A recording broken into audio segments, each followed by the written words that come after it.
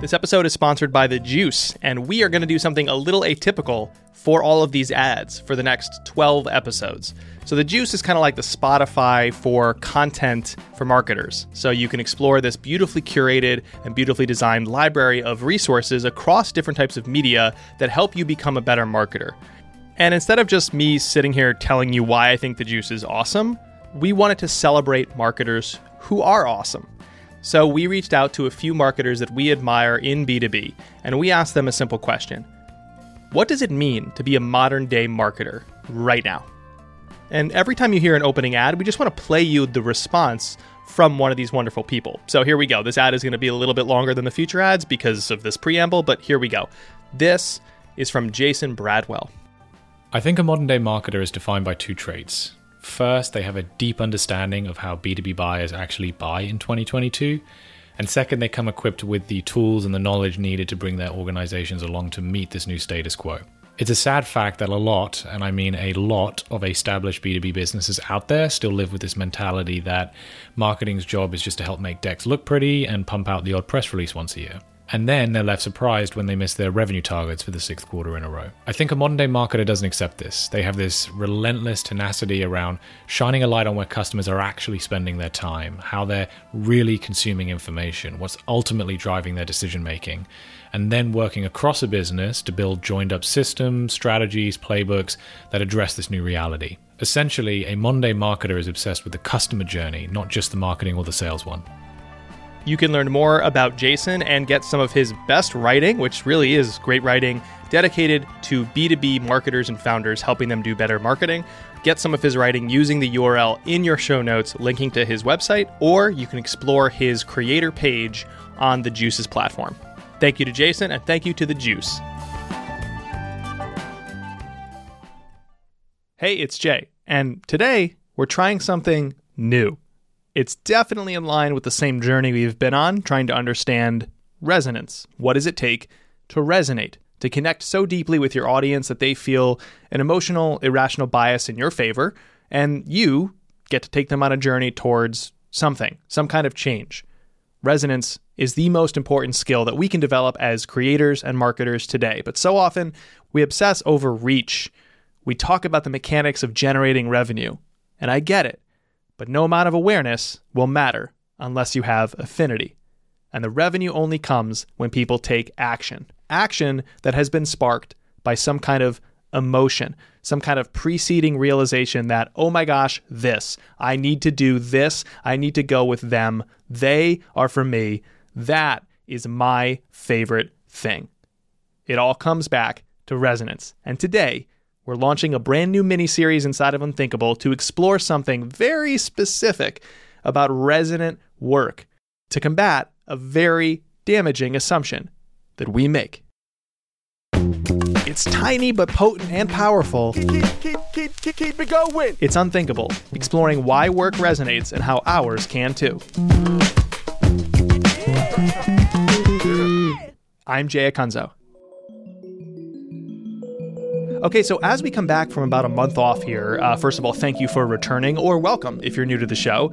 Again, we're trying something new, so we've been on this journey to unpack and understand resonance and continue to find different pockets of brilliance in creative work. And I think so often we can conflate resonance or creativity or brilliance or even just the people we hear on this show. We assume that what this all points to is doing something big. And so it's easy for you or me to disassociate from the people we hear appearing on this show. Or maybe you even disassociate from me hearing me create this show or reading my newsletter.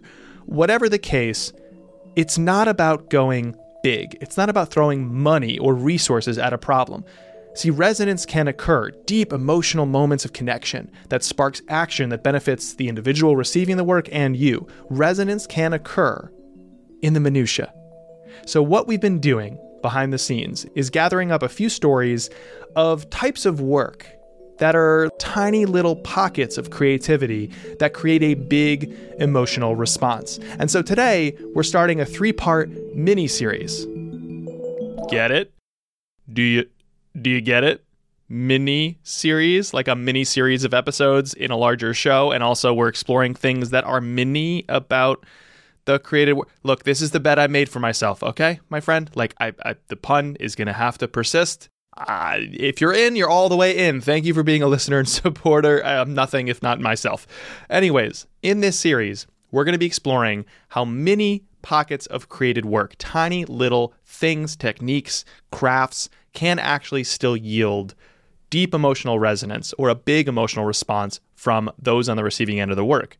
And throughout this, we're going to show you how tiny moments of creative work can have a really big impact. Our mini-series is going to span 4 different types of the created work: comics and illustration, sound design, joke writing, and today we're starting with copywriting. Copywriting is something that most of us, including me, don't often pay a ton of attention to. Just the name itself can tip towards the boring, the bland, the unassuming. But it's not. And the writers in the audience who understand copywriting are going, no, it's not, Jay. Come on, give us some credit where credit is due. Well, I'm getting there.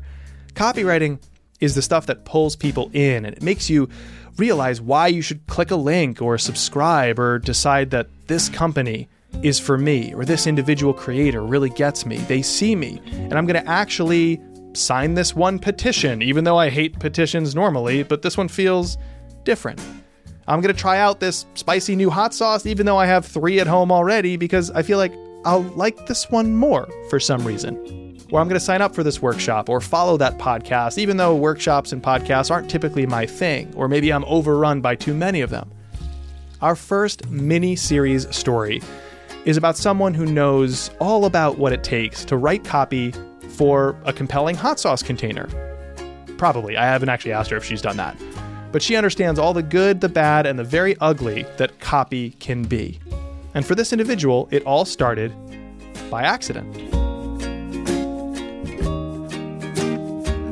So I happened upon marketing by accident, and I began my career as a psychological researcher. And I didn't know it at the time, but I was copywriting. I was doing top of the funnel sales and intake. But at the time, I wouldn't have identified that because psychologists and research labs don't talk to marketers. We believe we are above them. This is Margot Aaron. Margot is a copywriter, a long-form writer, and an author. I was in charge of putting out flyers to attract people with major depressive disorder to a study where they could receive free treatment. I sensed, Jay, that something was off about the way in which we were trying to attract people. And I just remember thinking one day, I was instructed to put flyers in any place I wanted, but specifically 3 places: doctor's office waiting rooms, cars in parking lots, and the corkboard in a coffee shop.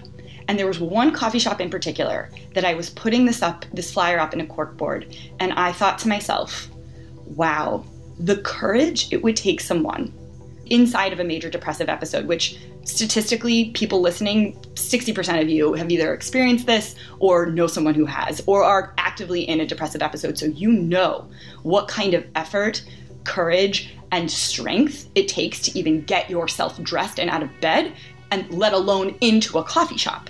And then when you add the shame and stigma that society has on even claiming the title of depressed or depression to the mix, you are now taking a person in a vulnerable situation where they are finally out in public, and you are asking them to confront the thing that they are trying to probably avoid or haven't spoken to in public in order to get that help. I mean, something about it felt inherently disrespectful to me and condescending. I thought, that can't be right. And I was curious as to why. And that was the first time I thought, there has to be more to this. Something's wrong with the way that we are attracting people. There has to be a better way to say this. The headline we used, y'all, mark my word, it said, "Are you feeling sad, down, or low?" I cannot think of a more patronizing way to talk to a human being suffering from depression. And had I known then what I know now about how to influence action and inspire behavior and help people feel seen, I would have been able to help a lot more people and more respectfully. And that is what catapulted me into this field. here it is once again in our exploration of resonance, is the focus on helping other people feel seen. We've heard that, we've seen that. That phrase just keeps coming up when we talk about resonance. And it makes sense because resonance is largely the act of communicating or creating an experience that somehow aligns with other people and helps them feel amplified. We align and we connect emotionally, and that emotion turns into action. So, alignment, amplification, and action. And it starts with helping others feel seen. In the case of Margot, it comes from a flyer that she saw that was not only ineffective, but disrespectful and condescending to the audience. It wasn't working. It wasn't resonating. And this is what got Margot so hyped. You can hear it in her voice. This is what got her to care, learning how to bend the written word to ensure that others care. The way she talks about it feels like kind of magic, but it isn't. It's hard work and being human and a big dose of empathy, which we'll get into all that because there is some fluff surrounding those words. But if you do it right, it just plain works. It connects with other people to write great copy. And since the fateful meeting with that flyer, Margot has built herself into a force to be reckoned with in the copywriting world. She runs a brilliant website called That Seems Important and has taught over 4,000 students the art of copywriting. She's also a really great follow on Instagram, both because she does copywriting breakdowns, which are very educational and also entertaining. She's got a wonderful tone of voice, if you can't tell already, but also because she hosts a live streaming show with her co-host, Hillary Weiss, called Hillary and Margot Jam, which is a spinoff from a YouTube series that used to be called Hillary and Margot Yell at Websites. So give her a follow on Instagram. Anyways, Margot has been on a journey to more critically think about copywriting for quite a while now.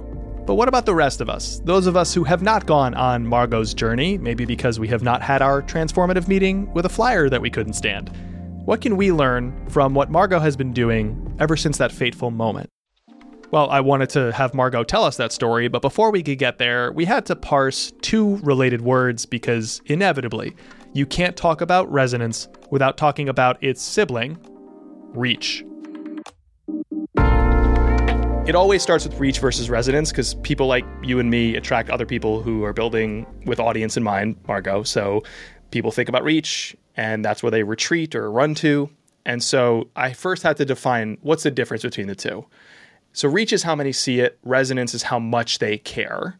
And of course, we're all in the make me care business. In the sciences, this is an important fact for us today. A resonant frequency is when one system's frequency matches the natural frequency of a second, thus amplifying the second. Resonance is literally an energy transfer. So like an easy example is if I'm swinging, my daughter is on a swing and I'm pushing her on the swing. If I push her at the exact right moment, I am matching her natural frequency. It's like she's about to go forward, but then I push her forward in that moment. I'm going to amplify her more than if I push her if she's coming back at me. I'm providing friction and stopping her, or she's already going forward and I either like barely add anything or I miss completely. So you're matching the natural frequency when you push somebody at the exact right moment. In the same way, one vibration might align with another vibration, and the second vibration gets louder and more intense. So resonance literally is an energy transfer in the sciences. So in our work, we can think about two different things to keep this in our minds: alignment and amplification. So others feel deeply aligned with your message, and then their thoughts, emotions, and even their abilities feel somehow amplified, which sparks action. So this is the punchline. What is resonance as it applies to creative work? I'm defining it like this. The sudden urge to act, that's the thing we most want, right? So I'm going to lead with that in the definition. The sudden urge to act created by a message or experience which aligns so closely with your beliefs or identity that your thoughts, emotions, and abilities feel amplified. So while everyone is so obsessed with growing reach, we're all actually in the business of resonance because we're all in the business of sparking action. No actions, no results. So, anything to add or reflect on just before I get to copywriting? Your definition of resonance is my definition of copywriting. Wow. Okay. All right. So we're already cooking with gas. I love it. Why? Tell me more. So, copywriting is the strategic use of language, of words, to inspire action. What separates it from other types of writing is it's strategic. and it demands that action piece. So where you can have a creative piece that makes someone feel something, that's one type of skill, one type of writing. But it's from that passive reader to active action taker that makes something copy. And in order to do that, you actually need two things. You need to be able to deploy empathy, and then the second one is tension. What Margot just shared is critical to creating resonance in these tiny little pockets of creative work. She shared a simple yet kind of finicky concoction for inspiring action through language. We have to be empathetic to the audience, of course, but we also have to create the feeling of tension. And what you're describing as resonance is what I would call tension, because I would have put resonance in a different definition of like, it makes me feel something and I think about it, and tension, the reason you take an action. So tension would be the things that people call persuasion levers. It is the feeling like everyone else is doing it, so now I want to do it. It is that feeling of scarcity or exclusivity that makes you want to jump and take an action. Moving from a passive reading, thinking, feeling position to I'm going to now do something is the power of copywriting. So just to bring that to light a little bit more, if I'm telling a story or I'm describing something, there's a flat way to do it. You know, my favorite example ever is something I made up for a storytelling class I taught last year. Imagine I said to you, this morning I woke up, went down to my kitchen and grabbed the same mug that I grabbed every morning. And on the mug, I read 5 words that always make me smile. If I speak that way, I'm literally telling you a story about nothing. Like, this is not who will sit on the Iron Throne 10 years into a TV show. This is not a society-changing thing. This is not even one person and their hero's journey. Like, I basically said nothing, but I added a little bit of tension. In other words, I gave you cause to ask a question, which is, what the hell did the mug say? What are the 5 words? Right. There's another way I could just describe that is like, this is my morning routine, flat. And so to me, tension is a storytelling tool or technique. It's something you can proactively add into your existing communication style. And that creates questions, which prompts people to essentially persist. They want to continue with you. And they might see themselves in that tension, or perhaps there's something on the back end of the tension, the resolution, that they will see themselves in. But in other words, it's a tool to grip you and help you proceed with whatever the experience is. And a result of that time spent is resonance. Is like, wow, this story aligns with me because you're describing the tension that I feel, the vision I have for how to solve things. So tension is a tool, resonance is a result. I have used the word resonance differently in my copy to say that like an idea can resonate, but then you don't do anything without the tension. Totally. I think it's very hard, if not impossible, to resonate without any kind of tension, even if it's implied. It's just not, it's really hard to grip people without the sort of question reeling you in, or the desire for something, or, you know, again, a story, the carbon element of a story is tension. Just like you can't have life without carbon, you can't have a story without tension. When you were talking about the science of resonance, it's really consistent with the way we teach copywriting. And one of the main tenets of the copy workshop is great copy is invisible.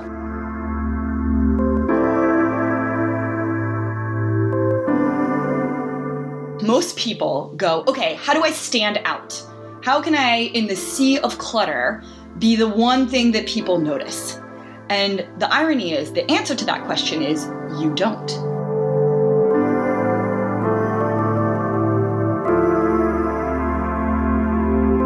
In order to stand out, you actually have to blend in. And what you blend into is the conversation going on in someone's head. I love that, not least of all because of the visual nature of that metaphor, but it does play against some of the tendencies we have when we write or create anything. We want to stand way out. But when it comes to copywriting, in order to stand out, in other words, in order to be gripping, to serve the reader, and of course yourself or your brand's cause, you have to blend in. You have to blend into the conversation happening in someone else's head.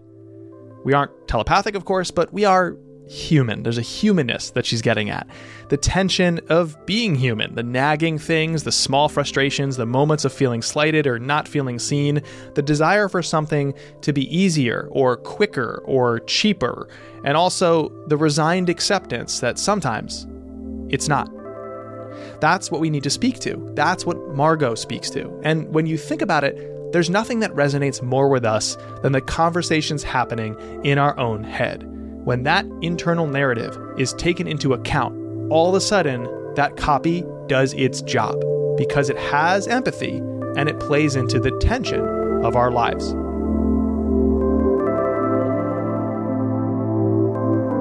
Speaking of getting into the head of our readers, let's get a little deeper into Margot's head. More specifically, I wanted to put forth a few examples of copy and hear her break down why they're effective. And so you've done this. You've done a lot of copy teardowns, specifically on Instagram. So I actually want to pull up your Instagram where you've saved some of these breakdowns and see if we can go one by one across a few. Can I share one more piece of context before? Yeah. So on the topic of tension, there's an important piece of psychology to understand as we look at assessing copy. First, we need to understand that there is no good or bad copy. There is effective or ineffective. And so it is very difficult to judge a piece of copy if you don't know three things. Who is it for? What was it trying to do? And what is the context? So as we go through the examples, make sure that you are looking through that lens. Who is it for? What is it trying to do? And what is the context? And recognize that if we don't have the data on what someone was trying to do with this piece of copy, all we are doing is conjecture. And that's fine. It can be a wonderful exercise, but I want to keep us within that frame. The second thing to understand is the reason tension is such an important tool in creating effective copy is because we are cognitively lazy.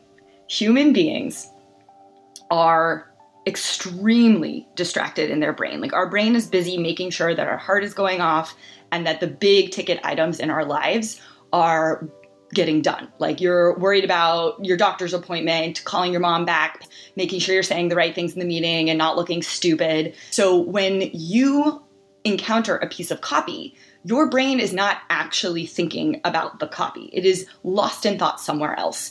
And one of the things that a lot of businesses do is they create something called a competitive analysis.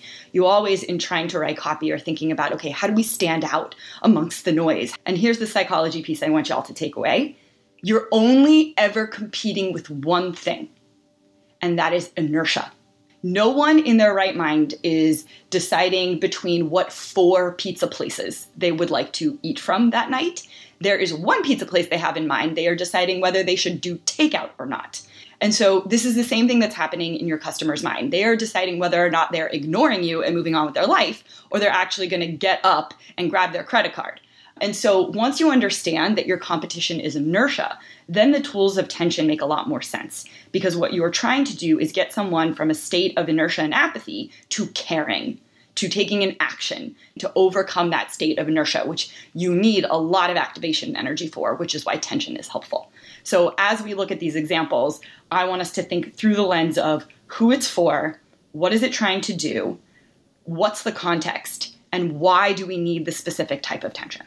All right, with that important context out of the way, let's break down a few examples of copy that we assume is really effective and why it works.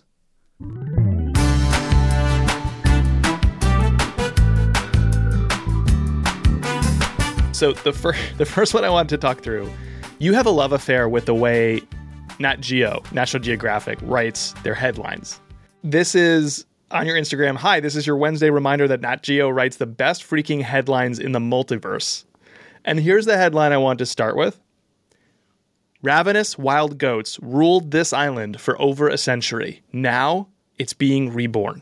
So one more time. Ravenous wild goats ruled this island for over a century. Now it's being reborn. And the first comment you have on Instagram is, are you kidding me? Because, yeah, are you kidding me? Break down why this is effective, not good or bad, effective copy. So let's talk about what a headline like this is trying to do. The action it wants you to take is to click the article and read it. You're receiving this in an email. Presumably you are someone who signed up to receive these emails. So you are inherently interested in the category of perhaps environmental science, perhaps earth science, perhaps travel. Like those are the domains we'll put you in. And most of these topics are extraordinarily tedious and boring. And historically, the way we write about them and the kind of the decision architecture of reading that section in a newspaper or magazine, you get a lot of technical news, a lot of science news, a lot of super nerdy news, which requires a lot of decoding and effort to make interesting. What Nat Geo did was use the tension lever of curiosity and gamified this in some ways. Like it turned a boring story about biodiversity and ecology and geography and made it into an action thriller.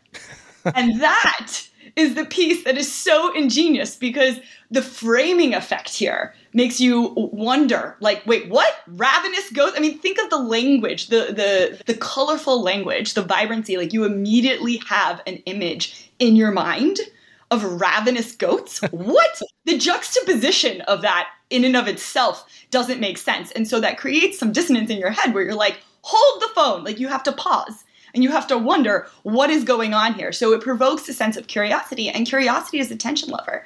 Just as you explained in your example with the mug, like it takes something that could in a different frame be considered boring. Like it could have just said something clearly like, here's why goats are dying on this island. And no one, that assumes an interest in that topic. Most people don't care why goats are dying on that island, right? So what they did was they took an effect, they framed it in a way that made you curious and manufactured a plot in something that made you want to click. And now, of course, I want to go to, some people might be thinking, that's great, Margot and Jay, that's fine. I wish I worked for Nat Geo. It's Nat Geo. I mean, they are creative. They are wonderful. So let's go to the exact opposite end of the spectrum in terms of how excited most people would be to write this copy.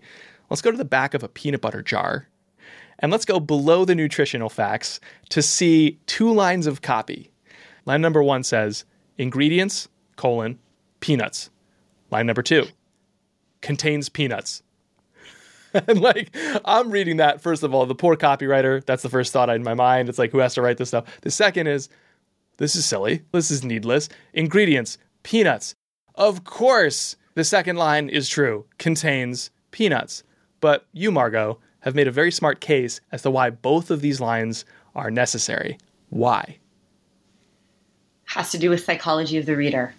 Most of us are cognitively lazy, and the way we process information gets stored in different areas of our brain. So we can read ingredients, peanuts, but it's really important for us to get hit again because of the allergen warnings and risks to go, okay, y'all, this is what's happening. Is your brain, 1, doesn't read ingredients. Most people aren't doing that, but a person who is probably looking for something.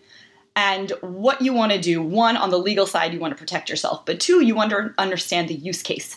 So if our brain is not going to register something, you want to make sure there's a fail-safe. This is where the copy is actually being kind and helpful and really useful, because there is now no way you can miss this. Where you might think it's redundant, it's actually making your brain go, oh, okay, I should pay attention. Like peanut butter, peanuts, that's an allergen to people. So let me just make sure to log that in my memory if I'm having someone come over, if I'm buying this for a certain reason. It just adds one more layer of, it helps you as the purchaser make a decision.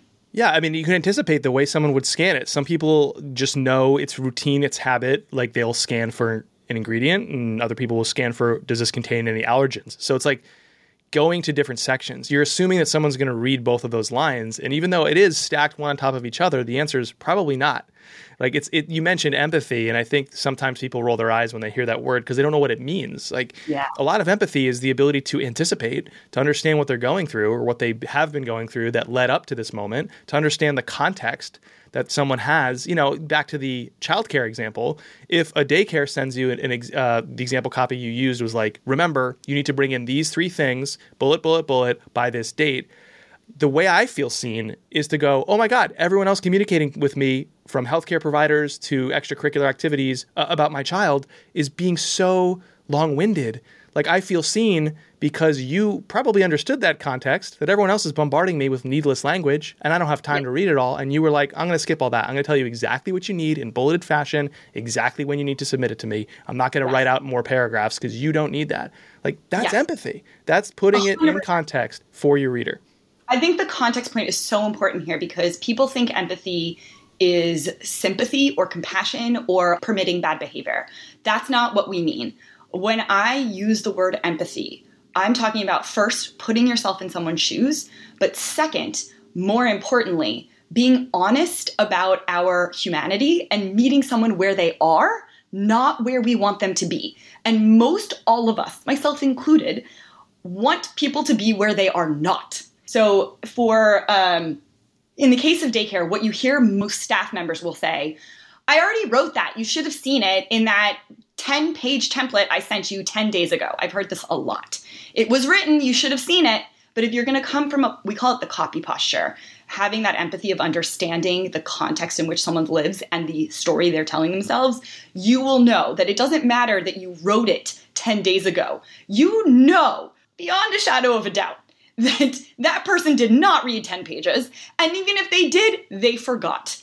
And so if you want someone to take an action, if you want to focus on the effectiveness of your copy, it's not about being right. You can be right. In fact, you probably are right, but that's not going to help you persuade someone. And that's not going to help them take the action. You have to meet them where they are to take them where you need them to go and where they want to go. That's empathy.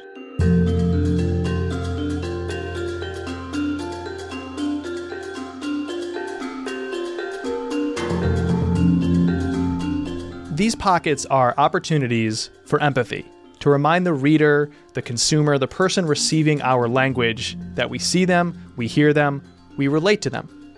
But remember, Margot talked about empathy and tension. So this comes through in a very specific way, not just in copywriting, but in any project we create, if we want to resonate deeply, if we want to spark action from our work. Resonance requires that empathy and that tension. So where does the tension come in? Well, in a recent essay, Margot wrote about the problems with watching the news. Her title, What Happened When I Stopped Watching the News? And in the piece, she makes a very smart case for why being an informed citizen, being a good member of a society, helping change the world for the better, all these things that we believe require us to consume the news on a consistent basis, she took to task. She questioned those assumptions, and she said, hey, look, actually, maybe you're better off not watching the news. And here's why. And to the people who have long suspected that, she gave language to the thing that they just sort of felt. Or she gave language to the thing that they didn't feel empowered to speak up about for fear of being ostracized. Either way, she found white space, not in terms of the topic she covered, not what she talked about, but how she talked about it. The combination of empathy and the tension that people felt that she either relieved or played off of to springboard people like an elastic band back towards a solution. That's a good use of tension. So it's not just about aligning with other people. It's about aligning in a place where they don't feel overly served, like everybody's already trying to align with them. Here's another example. I'm a longtime content marketer, and initially in, say, 2011, when I started creating content for brands, the phrase, own your audience, don't rent it, was something I heard a lot. And I would go, absolutely, hell yeah. Stop building your audience solely on Facebook or LinkedIn or all these third-party platforms that only care about their businesses and their algorithm changes and screws you over. Yes, totally. You're speaking my language. The same way that Margot's readers might have reacted to the piece about the news. But now, in 2022, that advice or that idea has become table stakes. I feel wildly spoken for in that regard. Everybody's saying that. So yes, the idea of owning your audience, not renting it from a social network, that still applies. That still aligns with who I am and what I believe. but it doesn't resonate as deeply. It doesn't create the irresistible urge for me to act because you said that to me. I'm well served there. It's no longer an area of empathy white space. There's no more tension to relieve. But if somebody said something like, stop thinking about reach. No longer should you care about awareness. No longer should you ever do anything focused on reach. It's all about resonance. Well, if I harbored that belief, maybe I do, maybe I don't, but if I did, and someone gave language to it, that's some white space. You've acknowledged and or relieved some tension. Something was unspoken, and you gave it language. You said it out loud. So that's the interplay between empathy and tension. We can't just align where everybody is already aligning with our audience. Differentiation is about white space, but empathy, white space, not topical, white space, emotional, white space, a place that we can occupy with our audience where they are underserved. So I'd encourage you to read Margot's original piece questioning the value of consuming the news, and also a reaction that I wrote called Differentiation Isn't About Topics, How to Find Actual White Space to Stand Out. I'll link my essay response to Margot's in the show notes along with her original piece. In my essay, I try to give us a heuristic we can use to identify that emotional or empathy white space to stand out, to resonate more deeply. The bottom line is this. It's not just about alignment. It's about aligning in a way where people feel underserved. It's not just about empathy. It's about empathy used to relieve tension. And if you combine those two things, the reaction to your work might feel like the reaction to really great copywriting. When someone encounters your copy, they should feel, oh my God, thank you. I totally get this. This is, how are you in my head? I need this. Somebody, where do I push play? Where do I push go? Thank you, thank you, thank you. I need this. So they want to feel seen. They want to feel heard. What makes you stand out is the fact that you blend in.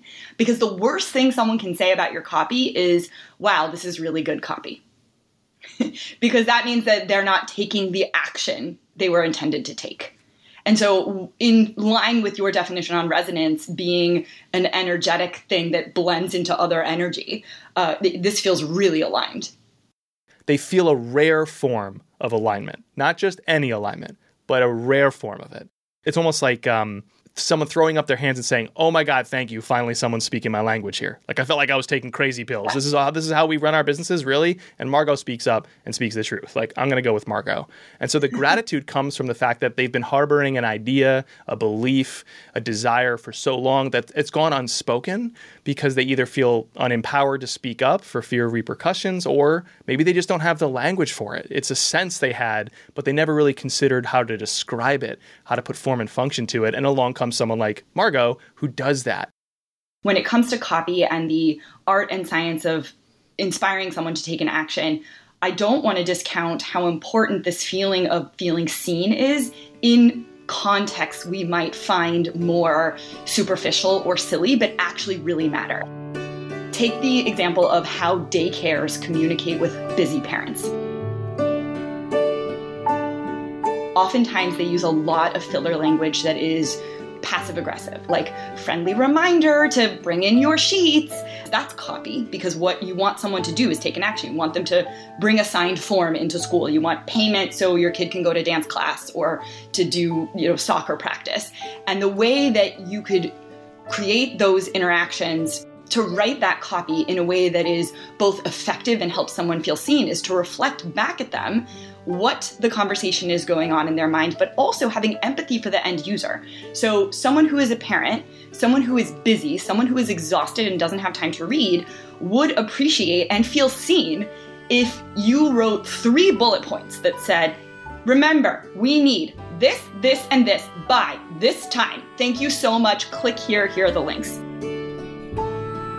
And to you, my listener friend, if you don't have children of daycare age, let me just inform you, that is not what daycares do. They don't give you simple bullets, even though that's exactly what you need because you are constantly stressed and multitasking and rushed in every element of your life, and you haven't slept frickin' forever, and you have no idea what they're trying to say, and all this gobbledygook language that they're using in paragraph upon paragraph, and really it's just one simple task, and they could just tell you that and give you a simple link, but instead they're driving me crazy with these lengthy emails. I'm sorry about that. back to Margot. By simply being something that simplifies the process for you, that does the work for you, and that sees you as a parent and says, without saying it directly, right? We know that you're busy. We know you don't have time to read. Here are the links that you need, and here are the things that we need from you, and here's the dates that you don't have to search for now. And so I think there are other ways that we can communicate and help people feel seen without making it feel like it needs to be heavy and deep. This idea of resonance applies in the very tiniest pockets of the created work. And so whether that's writing jokes, writing copy, creating a single, square graph or chart that conveys something clever, something insightful, a cartoon strip. And what I don't want people saying is, oh, it has to be some grand sweeping gesture. It has to be a massive novel of a project. No, it can be the tiniest, most economical use of language and experience possible. And that brings us to, on January 6th, 2022, you wrote an article titled, Write Copy You're Proud Of. What does that mean, copy you're proud of? So we have an exercise in the copy workshop where I ask students to write an ad the way you think you're supposed to sound as a marketer and as a copywriter. And then I say, okay, now rewrite it as yourself. And it unlocks them. The copy gets 10 times better. But there is something that happens in our brain where we think we need to sound like a marketer. We think we need to sell. We think we need to be duplicitous and loud and boisterous and pushy and interruptive. So there should be no such thing as copy you're not proud of. But the way we are conditioned to think about this topic is icky. It's pushy. It's boastful. It is making people do things they don't want to do. You can't make people do things they don't want to do. Ask anyone with a teenager. Had they cracked this problem, we wouldn't have teenagers misbehaving. You can only help people do things they already want to do. And to figure out what they want to do, you have to have empathy. You have to see them as a person. And that's what makes the copy really powerful. And it breaks my heart when I think of how many people feel like they need to be something they're not for their copy to work. Because the thing that can actually make your copy the most effective is for you to tell the truth. And the more you can tell the truth and the more you learn how clear is kind and you can deploy tension generously and that you can tell someone something without it being boastful while still adding a credibility indicator to what you're trying to say. And I think it's so much easier for someone to say, what is like a templated approach to writing copy to sell somebody? Because I can do that. No matter who I am or my life experience, I can do that. I can adopt this hack and this simple blueprint. And you don't teach that. In fact, you challenge that. And you really do prioritize, the person on the other end asking the right questions, thinking better about who's on the other end, the people on the receiving end. You basically talk about the 3 foundational steps to persuasive copy, which don't sound like some kind of formula, but sound like questions. The first is, what is their perspective? In other words, the first step is, quote, being able to take the perspective of someone who isn't you. That is step 1. So that's so important to the way you teach copy. And I guess my question is, can that be learned? And if so, how? Absolutely. The good news is you have this de facto in your DNA by being human, because all day long you are interacting with people. You have to deal with your mother. You have to deal with your brother. You have to deal with your kids. You have to deal with your staff. In every one of those interactions, you are using this skill. It's how you decide what you have for dinner with your spouse, right? You want Chinese food. They want Italian. How are you going to meet in the middle? And how do you know that you're not actually talking about Chinese food and Italian food? You're talking about a power dynamic for some people. For others, it's showing love, right? I'm going to get what my wife wants because I love her. These are stories we tell ourselves, but these are the skills that we have been honing our entire lives. And when we lean on something like a template, it robs you of the opportunity to tap in to that intuition, to that knowing, to that humanity of being able to see the person on the other side.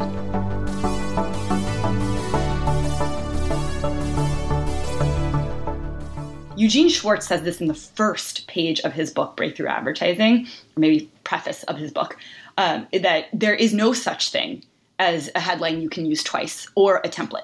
There is only the market as it stands right now and your specific product, and finding where the two intersect. And that is what makes it a breakthrough. It's being able to trust yourself. Because what's really going on when people look for a template is they're going, I don't believe that I have the capacity or the tools to do this, so I need to lean on something else. When truly what you're doing is you're afraid of being wrong. You're afraid of having a headline that won't work. And the only way to get to a headline that will work is to try 50 things that might not work.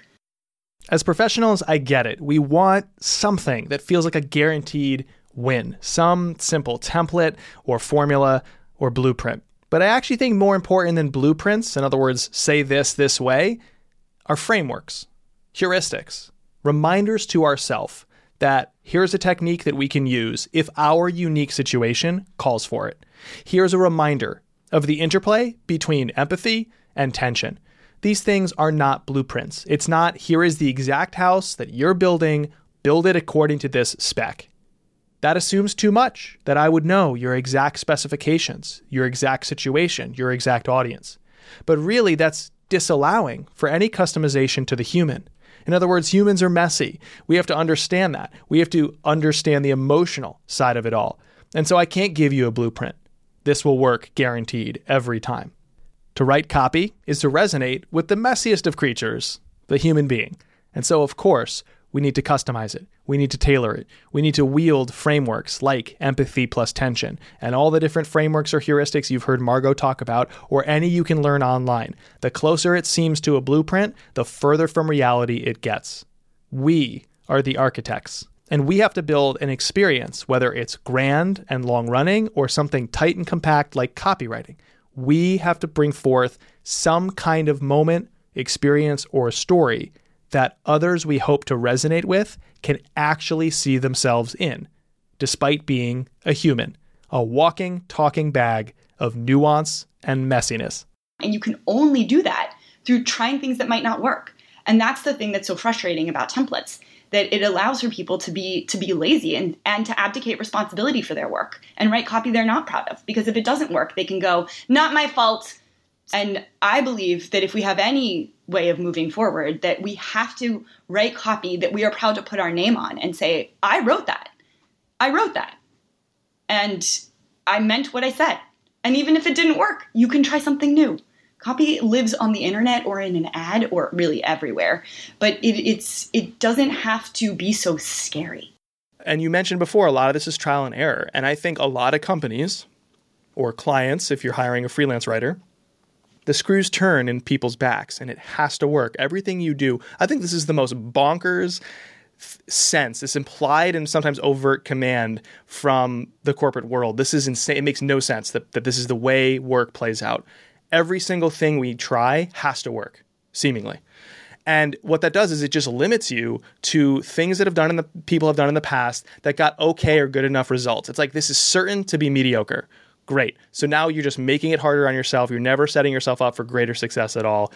And even then, it's not a guarantee because there's so many problems with best practices applied to your specific context. So when someone approaches something and they say, I have to write the copy that will absolutely convert people, they're removing the chance to learn. And what you wrote in a 2019 article, just I think hit me like a ton of bricks. And I just want to read it and have you respond to it. You wrote, your favorite companies are doing this. In other words, the trial and error and trying 50 different ways. I've been behind the scenes of many of them, and they all have the same traits. They have no brand voice guide, no templates or frameworks. What they have is a culture where they trust their employees to figure shit out. They're allowed to play.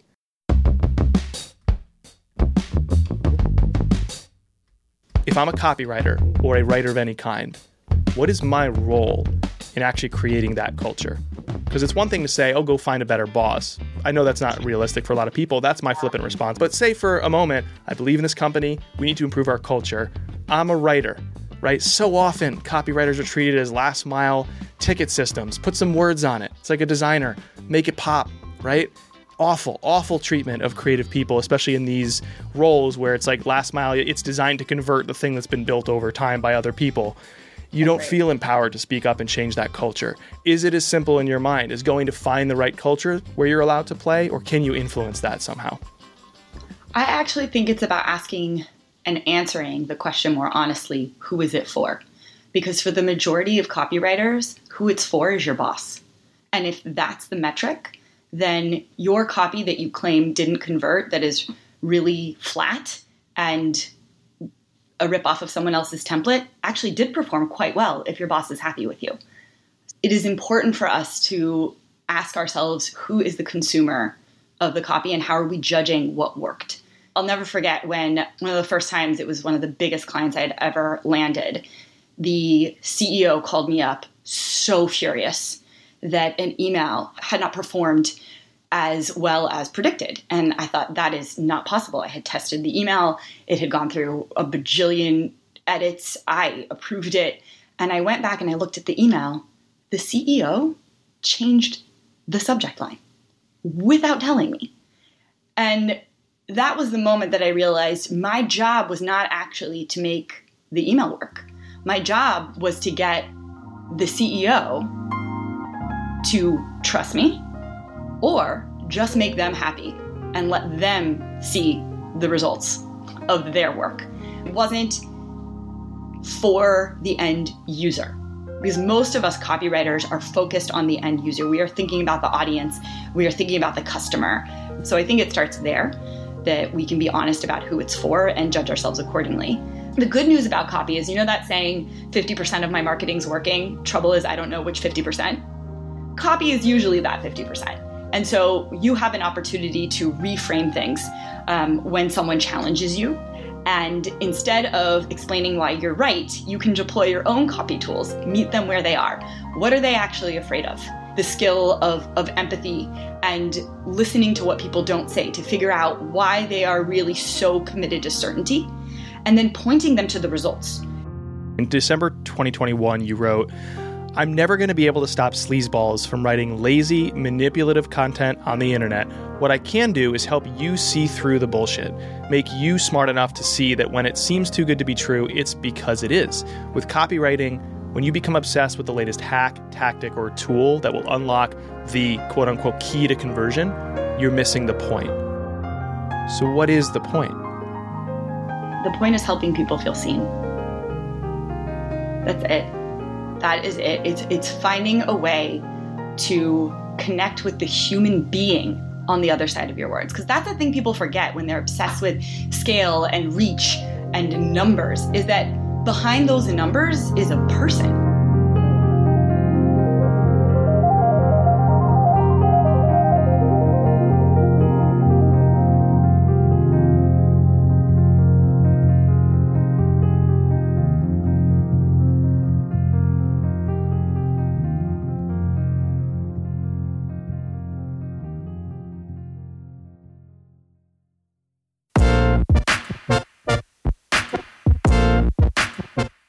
Thank you so much for listening. This episode was written and produced by Ilana Nevins with editing support from me. If you had any thoughts or questions on the episode, this show, or my work overall, email me, jay@unthinkablemedia.com. I'm also at jayakunzo on Twitter and really responsive there. If you liked today's episode, consider subscribing to my free newsletter, Playing Favorites. Every other week, I write a new story to help you elevate your creative work without magically adding more resources. Other readers include creatives and marketers from brands like Adobe, Shopify, Salesforce, and Red Bull, plus thousands of entrepreneurs, freelancers, and independent creators. Some readers have been with me since 2015, and it's the most shared project that I create. Check your show notes for a link, or you can subscribe at jayakunzo.com. And while you're there, explore other projects from me, like my books, show development services for brand clients, and small group coaching for creators and marketers. That's all at jayakunzo.com. I'm back soon with a brand new episode of the show. Until then, keep making what matters. See ya.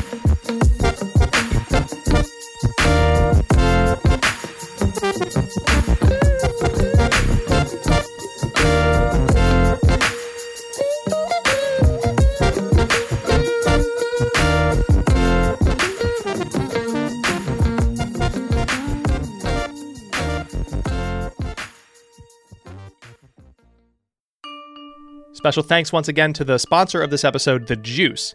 Again, they're like the Spotify for B2B content. You can use them to find and follow really great thinkers in B2B marketing today, and you can get their best resources through tailored suggestions to you based on your profile on The Juice, which is a totally free platform to use. And I even have a creator page of my own over there.